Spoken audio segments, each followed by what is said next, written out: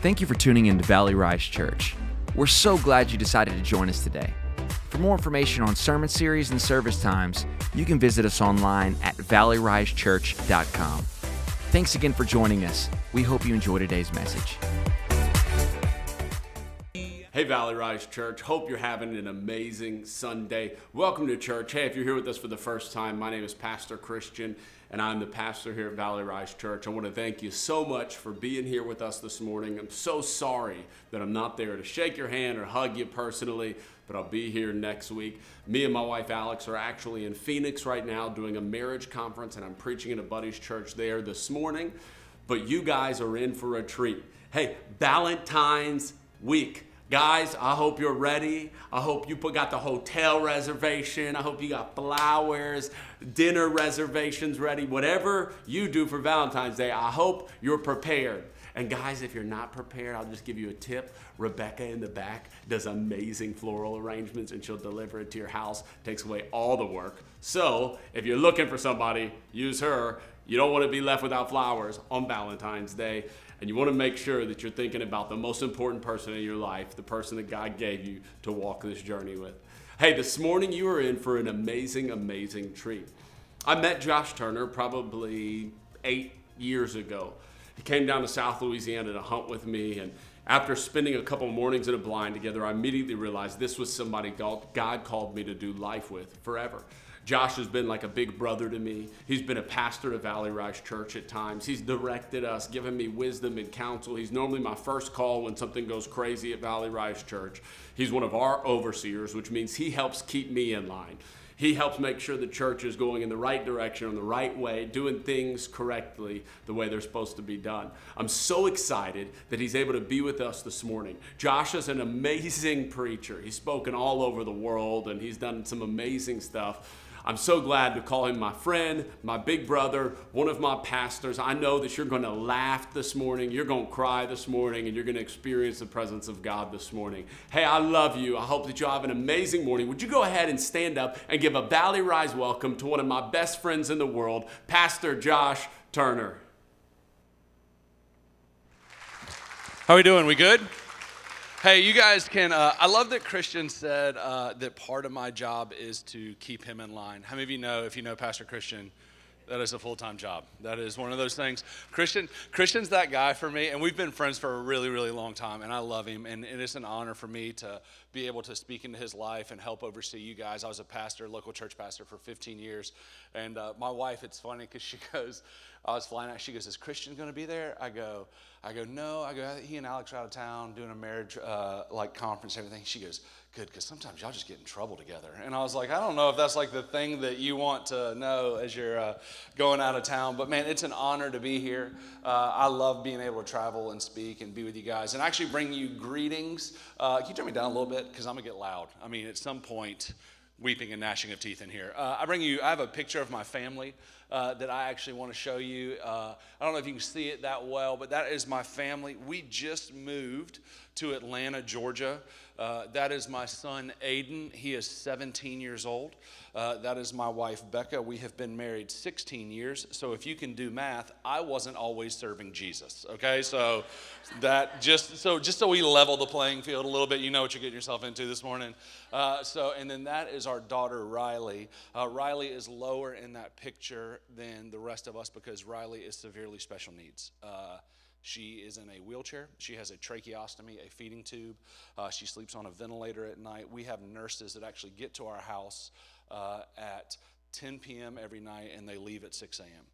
And she just got, for the first time ever in her life, diagnosed, and she is the 12th known case in the world with a rare genetic disorder, which caused us, I pastored 2 churches in Orlando, downtown, which caused us to lose all of our Medicaid in the state of Florida and have to move to Georgia. And when we lost our Medicaid in the state of Florida, we lost it in 10 days. And so how many of you know, like when they're like, hey, it cuts off and you got to move in 10 days. My son, who's going into his junior year of high school, how many of you know that's not what you want to tell your 17-year-old son. And so this is kind of what I want to talk to you about today. When Christian called me, and I just want you to know this, like, You are a part. I was talking to some gentlemen outside, and one of the things they said about Christian and I hope you know how rare this is for your pastor. They said Christian is always authentic. And the one thing that I will say about Christian Aranza that I tell everybody, you see what you get with him. He is, and as someone who's been in ministry for 15 years, it is one of the most refreshing things, and one of the reasons that I continue to be in his life is because Christian is who he is all the time. And I feel like when there are men in this world that are who they are all the time before the Lord, like I can promise you that Christian on stage is the same as Christian off stage. And I've been with him in those settings. And so I just hope you know how unique that is and what an honor it is for you guys to have a pastor that fights for his authenticity before the Lord and before you guys as well. Amen? And so, yeah, you can clap for him. And so when Christian called me and asked me to speak, he told me you guys were in this series called LOVE. It's not love, it's LOVE. And O is for only the eyes for you, or only I have eyes for you. So here's what I kind of want to talk to you about today. I want to talk to you about only having eyes for God in the moments where it matters most. And those are the moments where you have a crisis of faith. And when I say crisis of faith, for so many of us, right, like there's all these different ideas of what a crisis of faith is. So let me ask you this question. And this is what I want to talk about with you today. And hopefully I'm going to be able to help you have eyes only for God when God doesn't do what you think he should. So that's my question to you. What do you do when God doesn't do what you think he should? Because for us, I mean, like when our daughter, you know, we had done over $1 million worth of testing on her, and then they comes back that she has this diagnosis. She's the 12th known case in the world. There's not even a name for it. It's just numbers, dashes, and letters. I mean, that was a part where God didn't do what I thought God should do. You know what I mean? I mean, it was kind of one of those moments where I was like, God, but I'm a pastor. Like, I'm your guy. Like, shouldn't you like supernatural healing? Shouldn't you put this bubble around me? And I think all of us in here, there's a part in our life that if you have not experienced this yet, you will experience this. And I hate saying this as a pastor, that there are going to be times in your life where God does not do what you think he should. And if it hasn't happened, and it's coming, and there are going to be those moments. And so when those moments happen, what do you do? What do you do when you go to the doctor and the cancer's back? What do you do when that person that you've spent your entire life with, they say they don't want to be in this anymore? What do you do when that loved one dies or that child has that sickness? What do you do in those moments? Because I think all of us in here, if we're honest with ourselves, and probably some of you sitting in here right now, you're wrestling and you're sitting in the middle of something and God's not doing what you think he should do and you have no idea what to do with it. And you're kind of sitting there going, well, God, now what? Because I think all of us too, we feel like if God would consult us more on his plans for our life would look more the way we want it to, right? Like, God, if you would just ask me what I think you should do, then life would be awesome. But so many times we find ourselves in these moments where we're going, God, seriously? Like, God, I pray, I worship. I mean, for us as a family, God, I move my family from one city to another because you called me here to start churches. We've started 2 successful churches, and now, God, I've got to leave. God, I'm serving you. God, I'm at church. God, I'm praying. I'm believing. God, why aren't you doing X, Y, and Z? And I've seen it crush people. And I've seen it also push people deeper into God and deeper into Jesus. And what we see is we see this all throughout Scripture. And I think so many times when we read Scripture, here's what we end up doing, right? When we read Scripture, we forget the humanity in it, and we forget what that person's really feeling because we know how the story ends, right? Like when you read that the earth's getting ready to get flooded, you're going to be like, you're reading it and you're like, oh, it's cool, Noah's going to be okay. Like when you read the story of Joseph in prison, you're thinking to yourself, oh, it's cool, Joseph's going to get out of prison. When you read the story of the disciples fearing in the boat, it's cool because Jesus is going to show up. We read the story, but one of the things that's so hard for us is we already have the end in mind. And I think what's scary for us is when we find ourselves in those crises of faith, we don't know how it's going to end. We don't know how it's going to turn out. We don't know what it's going to look like. And like I said, you see it all throughout Scripture. Let me illustrate this for you. If you have your Bibles, I want you to turn with me to Genesis 39, 10 through 20. Genesis 39, 10 through 20. We kind of talked about Joseph. So if you don't know, Joseph was a son of Jacob. Jacob had a bunch of other sons, but he loved Joseph the most. One day, Joseph has a dream that his other brothers are bowing down and worshiping him. Just a side note, if you ever have a dream of your siblings bowing down and worshiping you, keep it to yourself. Don't tell anybody else about that. Joseph's brothers couldn't stand him.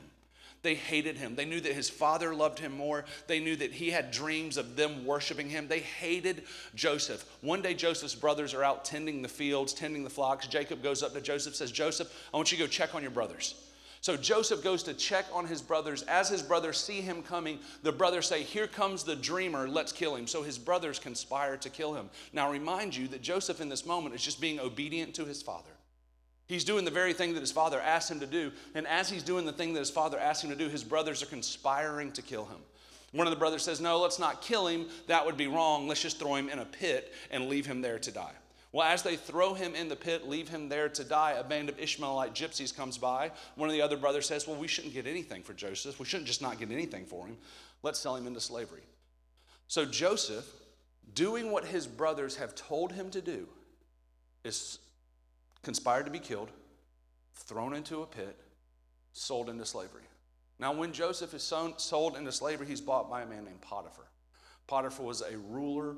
Potiphar was a man that oversaw a ton of things in Egypt. The problem is that Potiphar's wife also took notice of Joseph. The Bible tells us that Joseph was well built. He was very handsome. So if you need a visual representation, feel free to use me. I'm here to make the Bible come alive to you. And so the Bible tells us that Joseph was handsome, and Potiphar's wife takes note. Now, this is where we pick it up, because I want you to understand something in this moment. Listen, verse 10. She kept putting pressure on Joseph day after day, but he refused to sleep with her, and he kept out of her way as much as possible. One day, however, no one else was around when he went in to do his work. She came and grabbed him by his cloak, demanding, come on, sleep with me. Joseph tore himself away, but he left his cloak in her hand as he ran from the house. When she saw that she was holding his cloak and he had fled, she called out to her servants. Soon all the men came running. Look, she said, my husband has brought this Hebrew slave here to make fools of us. He came into my room to rape me, but I screamed. When he heard me scream, he ran outside and got away, but he left his cloak behind with me. She kept the cloak with her until her husband came home. Then she told him her story. This Hebrew slave that you brought into our house tried to come in and fool around with me, she said. But when I screamed, he ran outside, leaving his cloak with me. Potiphar was furious when he heard his wife's story about how Joseph had treated her. So he took Joseph and threw him into prison where the king's prisoners were, and there he remained. That to me is a massive crisis of faith. That to me is God not doing what you think God should do. Joseph was doing all the right things in that moment. Joseph was doing all the God-honoring things in that moment. And Joseph is the one that ends up in prison. Now, we read that sometimes and we think, oh, it's cool. Joseph's going to be number 2 in charge of Egypt. But I guarantee you that when Joseph's sitting in that prison, he's like, God, are you serious? I wonder if Joseph, and it sometimes bothers people when I say this, but I wonder if Joseph was like, should have just slept with her. I mean, if I was going to end up in prison anyway. So what do you do in that moment? What do you do when you've done the things that honor God and you're the one that's in prison? Because what I know just about life is that there's probably a lot of you sitting in here that you're in prison right now, if you know what I'm saying. That God's not doing what you think he should. And I'm living that life. I've lived it for 12 years with a special needs child. I've lived it walking through other things in life where God's not showing up in the way that I think he should. And like I said, guys, I've seen it crush people. And I've seen people that have walked away from the faith and walked away from Jesus. And I've seen people push them closer into Jesus in a relationship with him. So here's what I want to do today very simply. I want to give you 3 things. 3 things to do that will help you when God doesn't do what you think he should. And here's what I want you to take notes. Because if you take notes in church, you get to pick where you live in heaven. That's not true. Some of you are like, oh, dang, get my pen, girl. And so it's the book of second hesitations. And so I want you to take notes. And here's why I want you to take notes. I don't know about you, but when life kind of falls apart at times, or when God doesn't do what I think he should do at times, it's sometimes hard to remember what someone said that I need to recall in that moment. And I hope you understand this, that no matter who stands on this stage, whether it's myself, Pastor Christian, whatever preacher, Pastor Jacob, Christian's dad, whoever is on this stage preaching, at the end of the day, we are all just broken men and women being used by a holy God. That is it. So when I'm even standing up here speaking to you, this is just Josh and the Holy Spirit is speaking through me. That's it. So what's going to happen when you sit in church and something hits you and you're like, oh, dang, that's good. I need to remember that. Don't attribute that to the man that's on the stage. Attribute that to the Holy Spirit who's trying to speak something directly into your heart. Amen? And so I want you to take notes on that stuff. Because there are going to be times in life where you're going to need to recall things and you're going to need to be able. I've been a preacher for 15 years. I listen to sermons every day I go to the gym. I know, you can tell. I'm just trying not to fat out of jeans. Do you know what I'm saying? That's where I'm at in life. I'm like, these jeans are way tighter than they used to be. And so I listen to sermons every day at the gym. I still take notes on them. I still write them down because I know that there's something that the Lord is going to speak to me. And so I just want to encourage you to take notes and write this stuff down. And I'm going to give you 3 things. Now, here's what I want you to understand. This is what I'm doing. This isn't just like a good 3-point sermon. This is what I have learned in my life helps me and what I have to continually do when God doesn't do what I think he should. So if you're taking notes, the first one is this. You need to remember what God has done. When God doesn't do what you think God should do, you need to remember what he has done. Now, one of the things that I think is hard when it comes to remembering what God has done is we have two forms of what I call Christian amnesia. The first type of Christian amnesia is when we get saved and then we start judging other people for their sins, forgetting that God saved us from our sins in the first place. It's amazing. Have you ever met super judgmental Christians? And you're like, God, you're the worst. And now I'm judging them, but it's okay because my spirit is pure. I'm just playing. And so it's one of those things, it blows my mind when people look down upon other people and judge them because they just haven't received the free gift yet that God gave them. How do I have the ability to judge another person when I didn't do anything to earn my salvation in the first place? Just is mind-blowing. The second time that I think we have Christian amnesia is when we experience trials. When we go through hardships, when we go through struggles, when God doesn't do what we think he should, because all of a sudden what we've done is we just totally forget all the times that God has already come through in the past. So let me read this to you. I want to read you Psalm 77. Now, I'm going to read you all of Psalm 77. Now, the reason I want to read it to you is because if you read much of the Psalms, what you'll realize is usually they're very beautiful. Usually they're very the Lord, I panteth for you like a deer panteth for the water. Lord, you cause me to lay down in green pastures. And they're just these beautiful, and you're like, I wish I felt that way about Jesus at times. But I want you to listen to Psalm 77. And the reason I want you to listen to it is because it's brutal.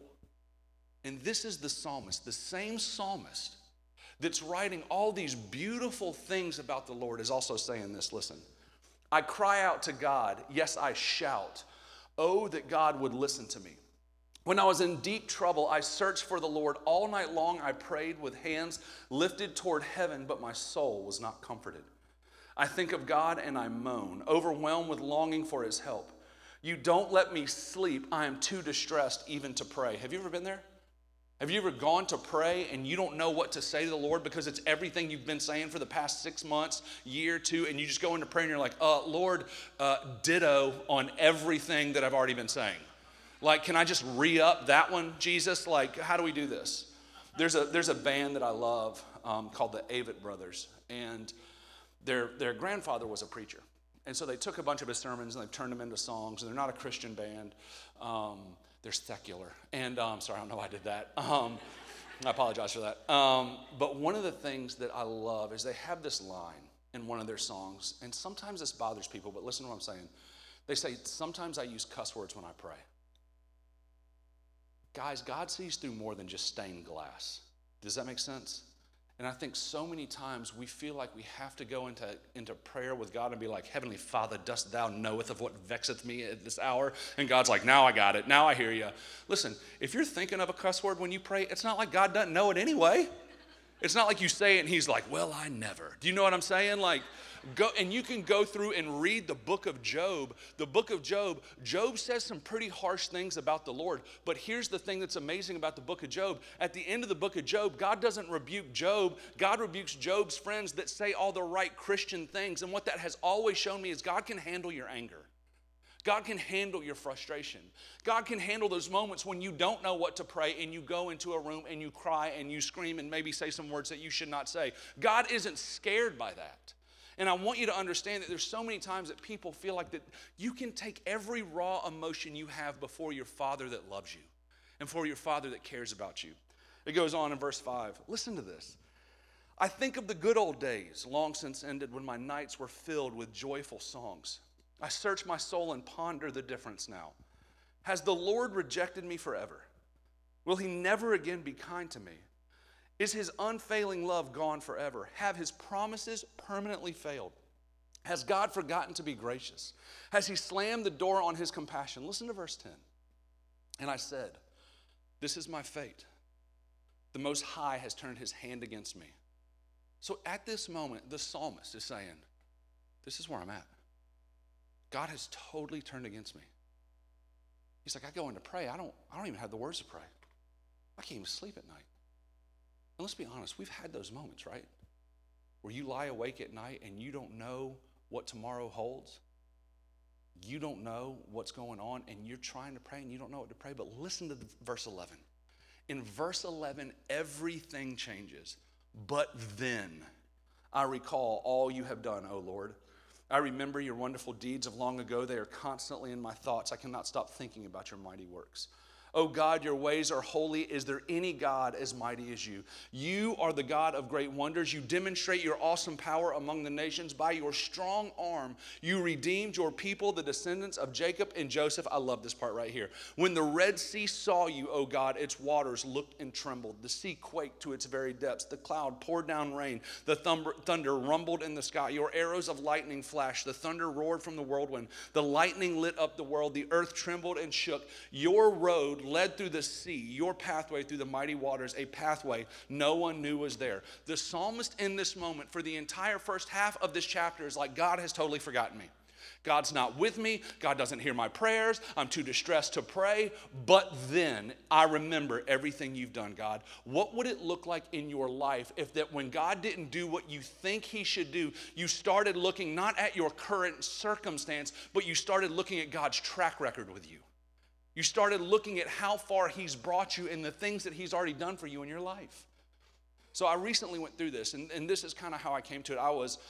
We lived in Orlando, and so sometimes I would go do work. I would go to Disney and work. There was a Starbucks there. I'd sit outside, and there is no better people watching on earth than at Disney World. If you go at 4 p.m., you're going to see Meltdown City from children, and then parents have spent all this money on their kids, and they're like, you're going to get on this ride, and they're like, I'm just tired. The parents are like kicking them on. It's awesome. Between Disney and the Houston Livestock Rodeo, that is the best people watching I've ever seen in my life. I went to that last year and just realized there's a whole subculture I know nothing about. And I totally dressed like a cowboy, and it was awesome. And so I was at Disney working, and I was reading Mark chapter 4.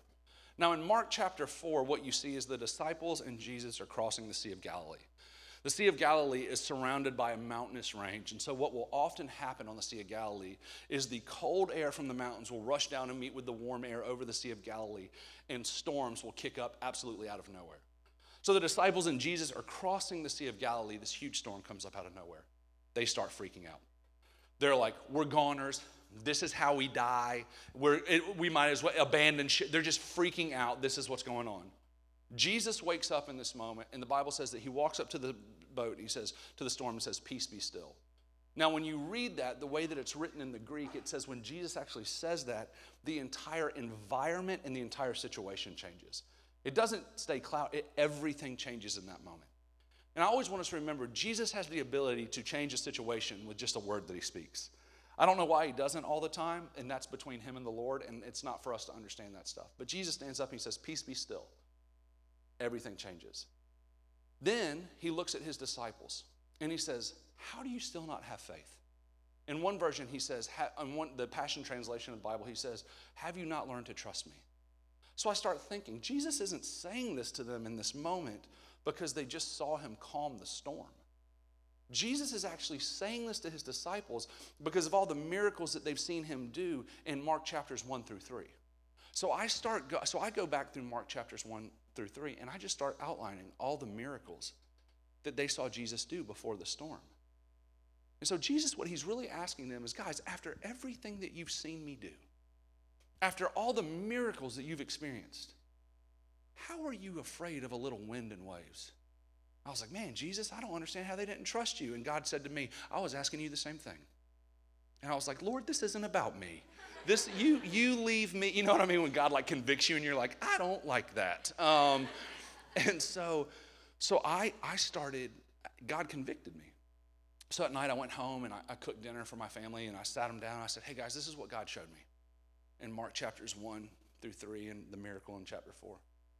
I said, and I think what God's asking us as a family, as we get ready to move to Atlanta and all this crazy stuff's going on and you're the 12th known case in the world, like I think God's looking at us saying, how do you still not trust me?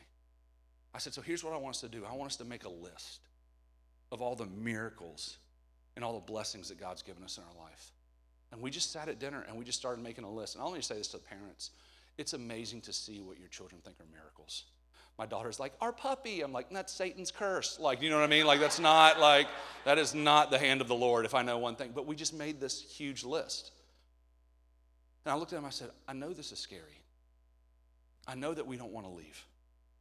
I know we want to be here. But look how faithful God's been to us in the past. And if he's been faithful, listen, God's character does not change based off of your circumstance. God is, thank you, that is very good. Thank you. She's getting to pick where she lives. That's the bring back joke. So it's just one of those things like God's character doesn't change. If he's been faithful to you in the past, he's going to be faithful to you in the present and in the future. Now, his faithfulness may not look like you think it should, but it doesn't mean that it's still not faithful. And so we made this huge list. So let me ask you this question. What would it look like for you today? To go home, go to lunch, whatever you do, and to make a list. And to carry that list with you. I still have that list of everything. And I add to it. Because what I know, because of the way life is that there's going to be another day in my life where God's not doing what I think he should.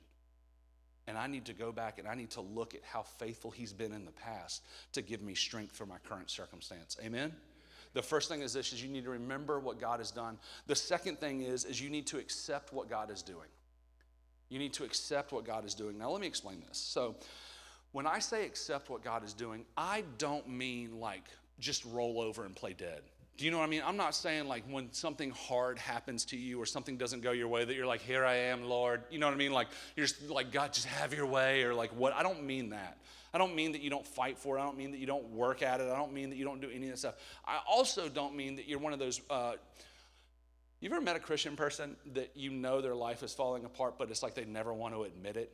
And every time you see them, they're like, hey, how you doing? And they're like, well, we're just blessed and highly favored. And you're like, well, your face is bleeding and your car exploded. So there's something like, listen, let me just say this. There's been a teaching that has permeated the Christian church that if you speak something into existence, like if you go to the doctor and the doctor says you have cancer and you acknowledge that you have cancer, that you have spoken it into existence, that is ridiculous. That is not biblical. That is not truthful. If I can say something and God's like, well, I was going to heal him, but now he said he had it and I can't do anything, then God's not big enough. Does that make sense? And so that is a massive teaching in the church world sometimes that is just not true.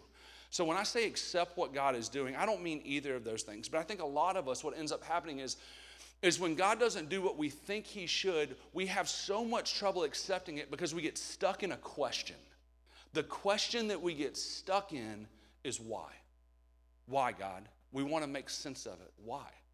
I've had to walk through why of having a special needs child. My son at 17 is walking through why of having a special needs sister. It caught me for 5 years hard. That I was trying to make such sense of everything that all I kept asking was why.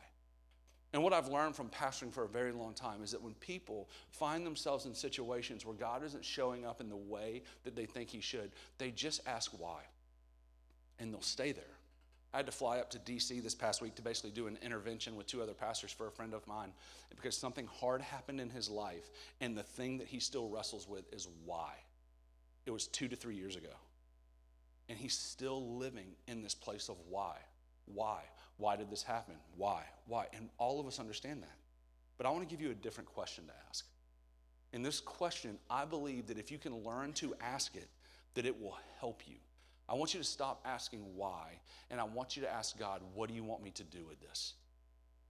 So when God doesn't do what you think he should, stop trying to figure it out. Listen, there are going to be some things on this earth that happen that you will never know the answer to till the other side of eternity. You won't. And so what you can learn to do is say, God, when you're not doing what I think you should, I'm not going to try to figure it out, God, because you say some things are just the mysteries of the Lord. But God, what I am going to ask you is, what do you want me to do with this? Because I know it didn't surprise you. I know it didn't catch you off guard. And so, God, I know that if I take whatever this is and I place it in your hands, then you can do something magnificent with it. Let me give you an example. So I have another picture of my daughter I want to show you. So this is Riley. Riley, she's mentally all there. So she's a 12-year-old little girl mentally. Physically, she's disabled. You can see in her big wheelchair that we should just put a battering ram on the front of it. You want to destroy your house? Get one of those bad boys. And so our dog lives in fear. I mean, like just, she hear it coming, that dog's like, shoom, throughout.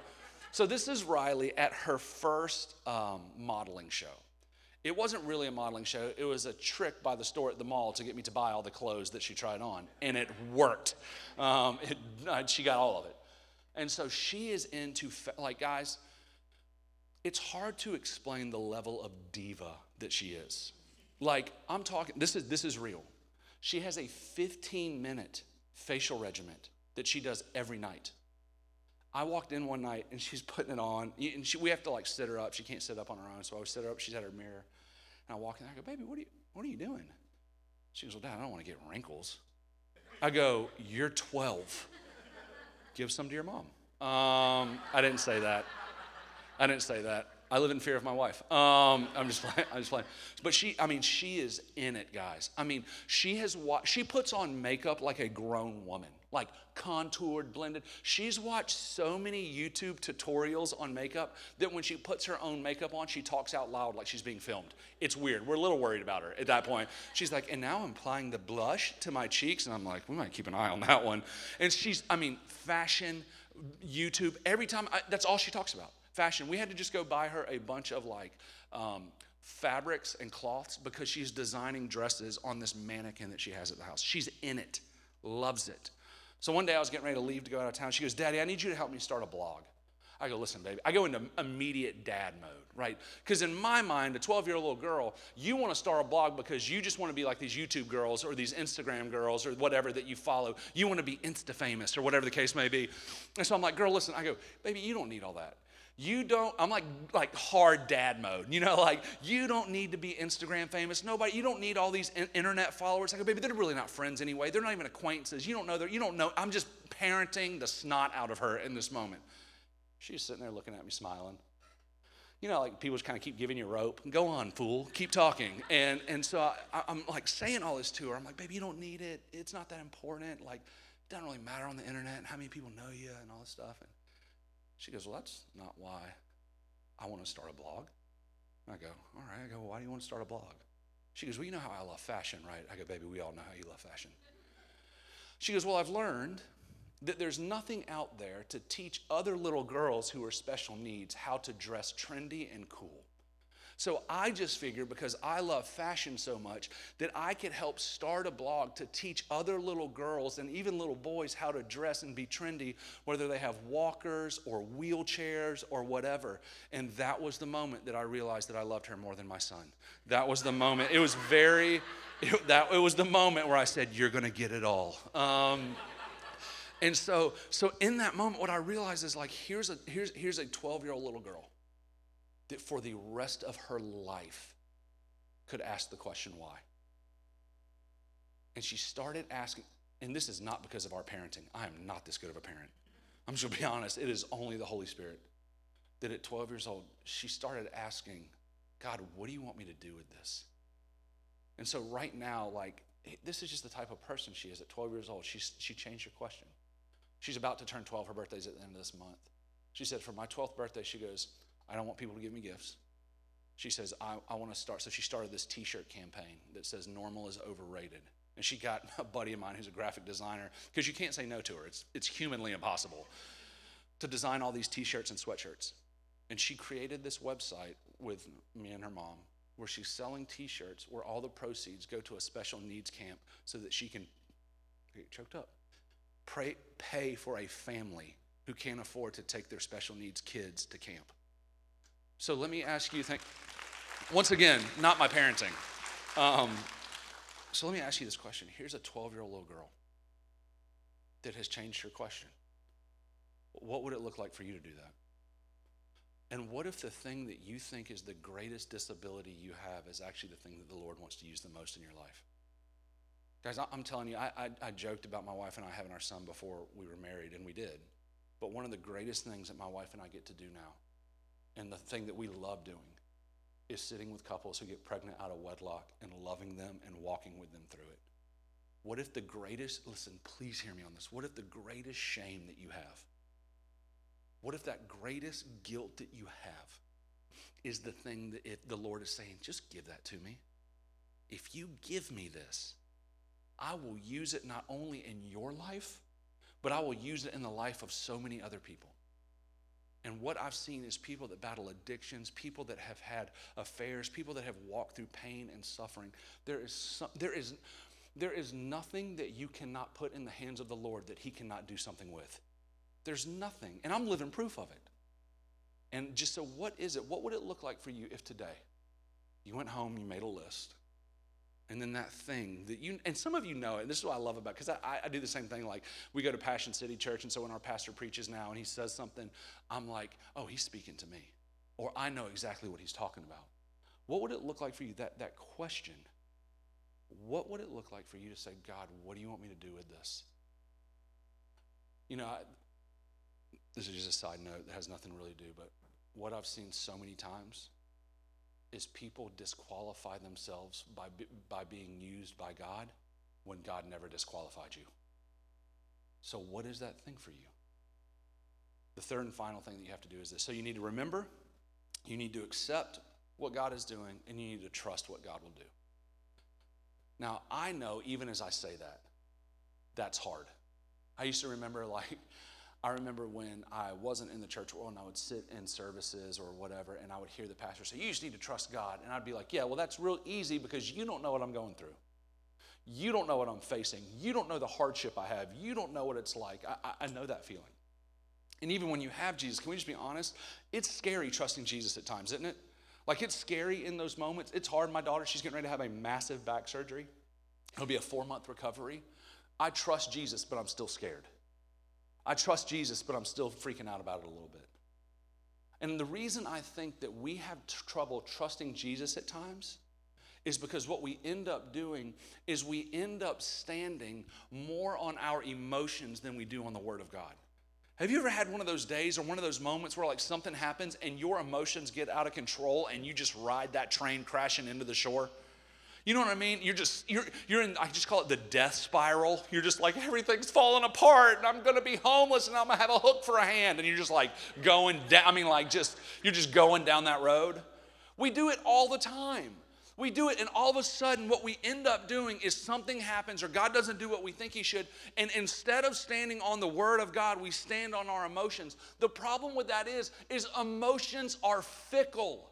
They change. So how do you and I make decisions to stand on something that is not secure, like our emotions? Listen, the perfect example that emotions are fickle and they change is, have you ever dated somebody that you were like super in love with, and you did that dumb thing you do when you were kids, and you hang up. No, you hang up. I don't want to hang up. And you do that forever, and you love that person. You're going to get married to that person, and then you see them 30 years later. You didn't end up marrying them. They're at Walmart buying underwear and tires at the same time, and you're like, dear God, thank you so much that I did not stand on my, it's emotions. They change. But what we end up doing as people is that when God doesn't do what we think he should do, we don't stand on his word, we stand on our emotions. And we just ride that wave. And so let me tell you what I think we should do. One of the things that I started doing, this was 12 years ago, it's in my wallet actually. So in my wallet, I carry this journal and I have it with scriptures in it. The reason I do this is because I know that there are going to be days where I'm really good at telling God how big my problems are. And I'm not real great at telling my problems how big God is. I'm really good at going to God and being like, God, it's going to fall apart. She's got to have back surgery. God, I'm freaking out. God, I don't know what to do. And sometimes I just feel like God's like, what am I, chopped liver? Like I'm the God of the universe. I spoke it into existence. When I said, let there be light, light came out of my mouth going 196,000 miles per second. What problem do you have that's bigger than that I can't get involved in? And so what I realized is I was just letting my emotions get the best of me. I was letting my fears get the best of me. So I went to a theological tool on the internet called Google. And I typed into Google, scriptures for suffering, scriptures for hardships, scriptures for trials. And I wrote them down. And I carry them with me. I've gone through so many of these journals. And what I will do is when my emotions get out of whack, which they will, just like yours will, I don't just go crazy now. I've trained myself to pull these scriptures out and start reading them. And I'll read them out loud to myself. I'll read them like Lamentations 3:22 through 23. The steadfast love of the Lord never ceases. His mercies never come to an end. They are new every morning. Great is your faithfulness. 1 John 1:9. If we confess our sins, he is faithful and just to forgive us and cleanse us from all unrighteousness. Because there are going to be times where I need to remember the word in those moments because my emotions seem too big. So what would it look like for you to do that today? What would it look like for you to go home and for you to write down some scriptures so that you can remember? Listen, sometimes you got to learn to preach to yourself a little bit. Sometimes you got to remember that when all hell breaks loose on earth, that God is still bigger and Jesus is still greater than anything that you could face. And you've got to remind yourself of that. And listen, guys, we all know this. Sundays isn't enough. And Pastor Christian, as good as he is as a communicator, as authentic of a guy as he is as a communicator, listen, there are going to be days where you are going to have some dark nights of the soul, and what you need to do is learn to preach to yourself. And you need to learn to encourage yourself in the word of the Lord. And I know that it's hard at times. But we've got to put some disciplines in our life that when God doesn't do what we think he should, that we know how to respond to it. Because like I've said before, like I've seen it totally push people away. But I've also seen it really push people deeper into Jesus. One of the things that was really cool for us in all of this and all of us moving, my son is very intellectual, not like me. I don't know where he gets it either. And he had a really hard time with God, the concept of God and Jesus and all this stuff. And you know, as a pastor, when your son's like, I don't even know if I believe in God, you're like, well, I failed, and you just want to leave. And so we move up to Atlanta and we start going to this church. And my greatest fear was for him. And we were standing in worship. This was 3 Sundays ago. My wife and I were standing in worship. And I kind of see him out the corner of my eye. And he's singing the words to the worship song, which he never does. He just kind of always stands there like he's just about to be tased. And nobody's going to hurt you here. You know that, right? And then all of a sudden in the middle of worship, he just lifts his hands. I mean, you know, like some guys, like when they cry, it like looks cool. You know, like Hugh Jackman, when Hugh Jackman cries, like he looks cool. When I cry, it's like that dude needs help. Like, and I just had to turn my head. I was like, oh my God, you know, just had to walk off. And it was one of these moments. Listen, it was one of these moments where I felt like the Lord said, have you not learned to trust me yet? I got you. And I love your children more than you do. And so I went back and I wrote it down. Some of you need to do that today. You need to remember. Some of you need to change your question. Because there is something in your life that I promise you, it may be the thing that you are the greatest fear about or shame about or whatever. God wants to use it. And there's some of you in here that you need to go write some scriptures down. Because when Monday comes and Tuesday and all that stuff happens, you're going to need to learn to preach to yourself and encourage yourself in the word. And for some of you, listen, that's steps 2, 3, and 4. Because for some of you in here, the first thing you need to do is you need to commit or recommit your life to Jesus Christ. Listen, I've lived on both sides of the fence. And what I can tell you is that a life apart from Jesus does not compare. My daughter, she spent 4 months in intensive care. And if you've ever been to a NICU, they're like little cubbies. So you see all the families coming in and coming out. And her cubby, it was just like scriptures are like taped on the walls. There's like Hillsong playing at all times. I put so much anointing oil on her head. It looked like she had a Jerry curl for like the first like 5 years of her, like 4 months of her life. The nurses would walk in, they're like, God, what's that smell? I'm like, that's frankincense and myrrh. Like that's what I was like, just, rubbing it on her and stuff. But I would see all these other, sadly, that's true. That's not a made up story, that's a real one. And so I would see these other families come in. And you knew they had no relationship with Jesus. You could just tell the brokenness in them. And I remember looking at my wife saying, I don't know how anybody gets through anything like this without Jesus. I don't get it. And maybe some of you are in here and you're kind of in that place. And the first step for you is you need to commit or recommit your life to Christ. And what I'm telling you is, please hear me on this. There is nothing that you have done that will disqualify you from the love of Jesus Christ. Nothing.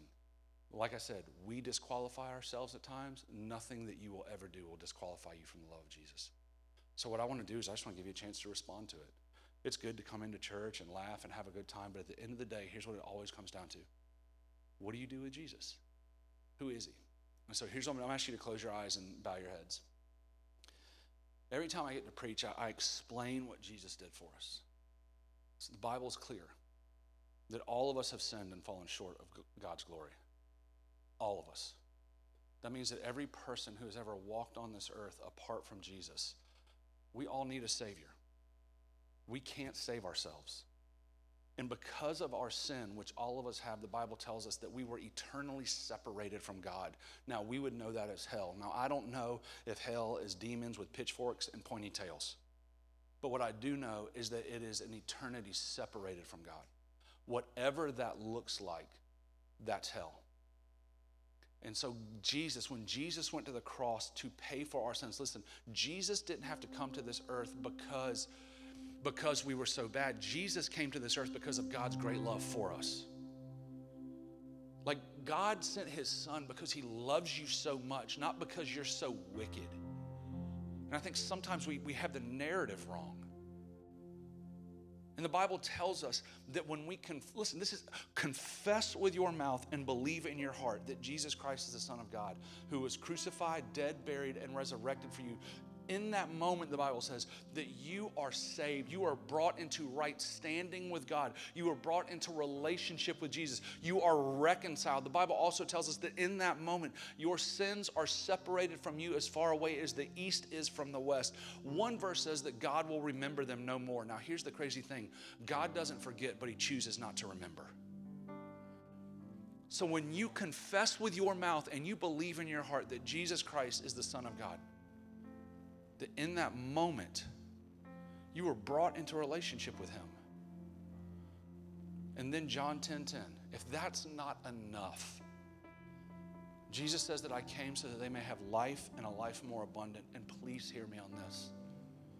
An abundant life does not look like walking through trials and suffering and hardships by yourself. You have a Savior that came to walk with you through all that.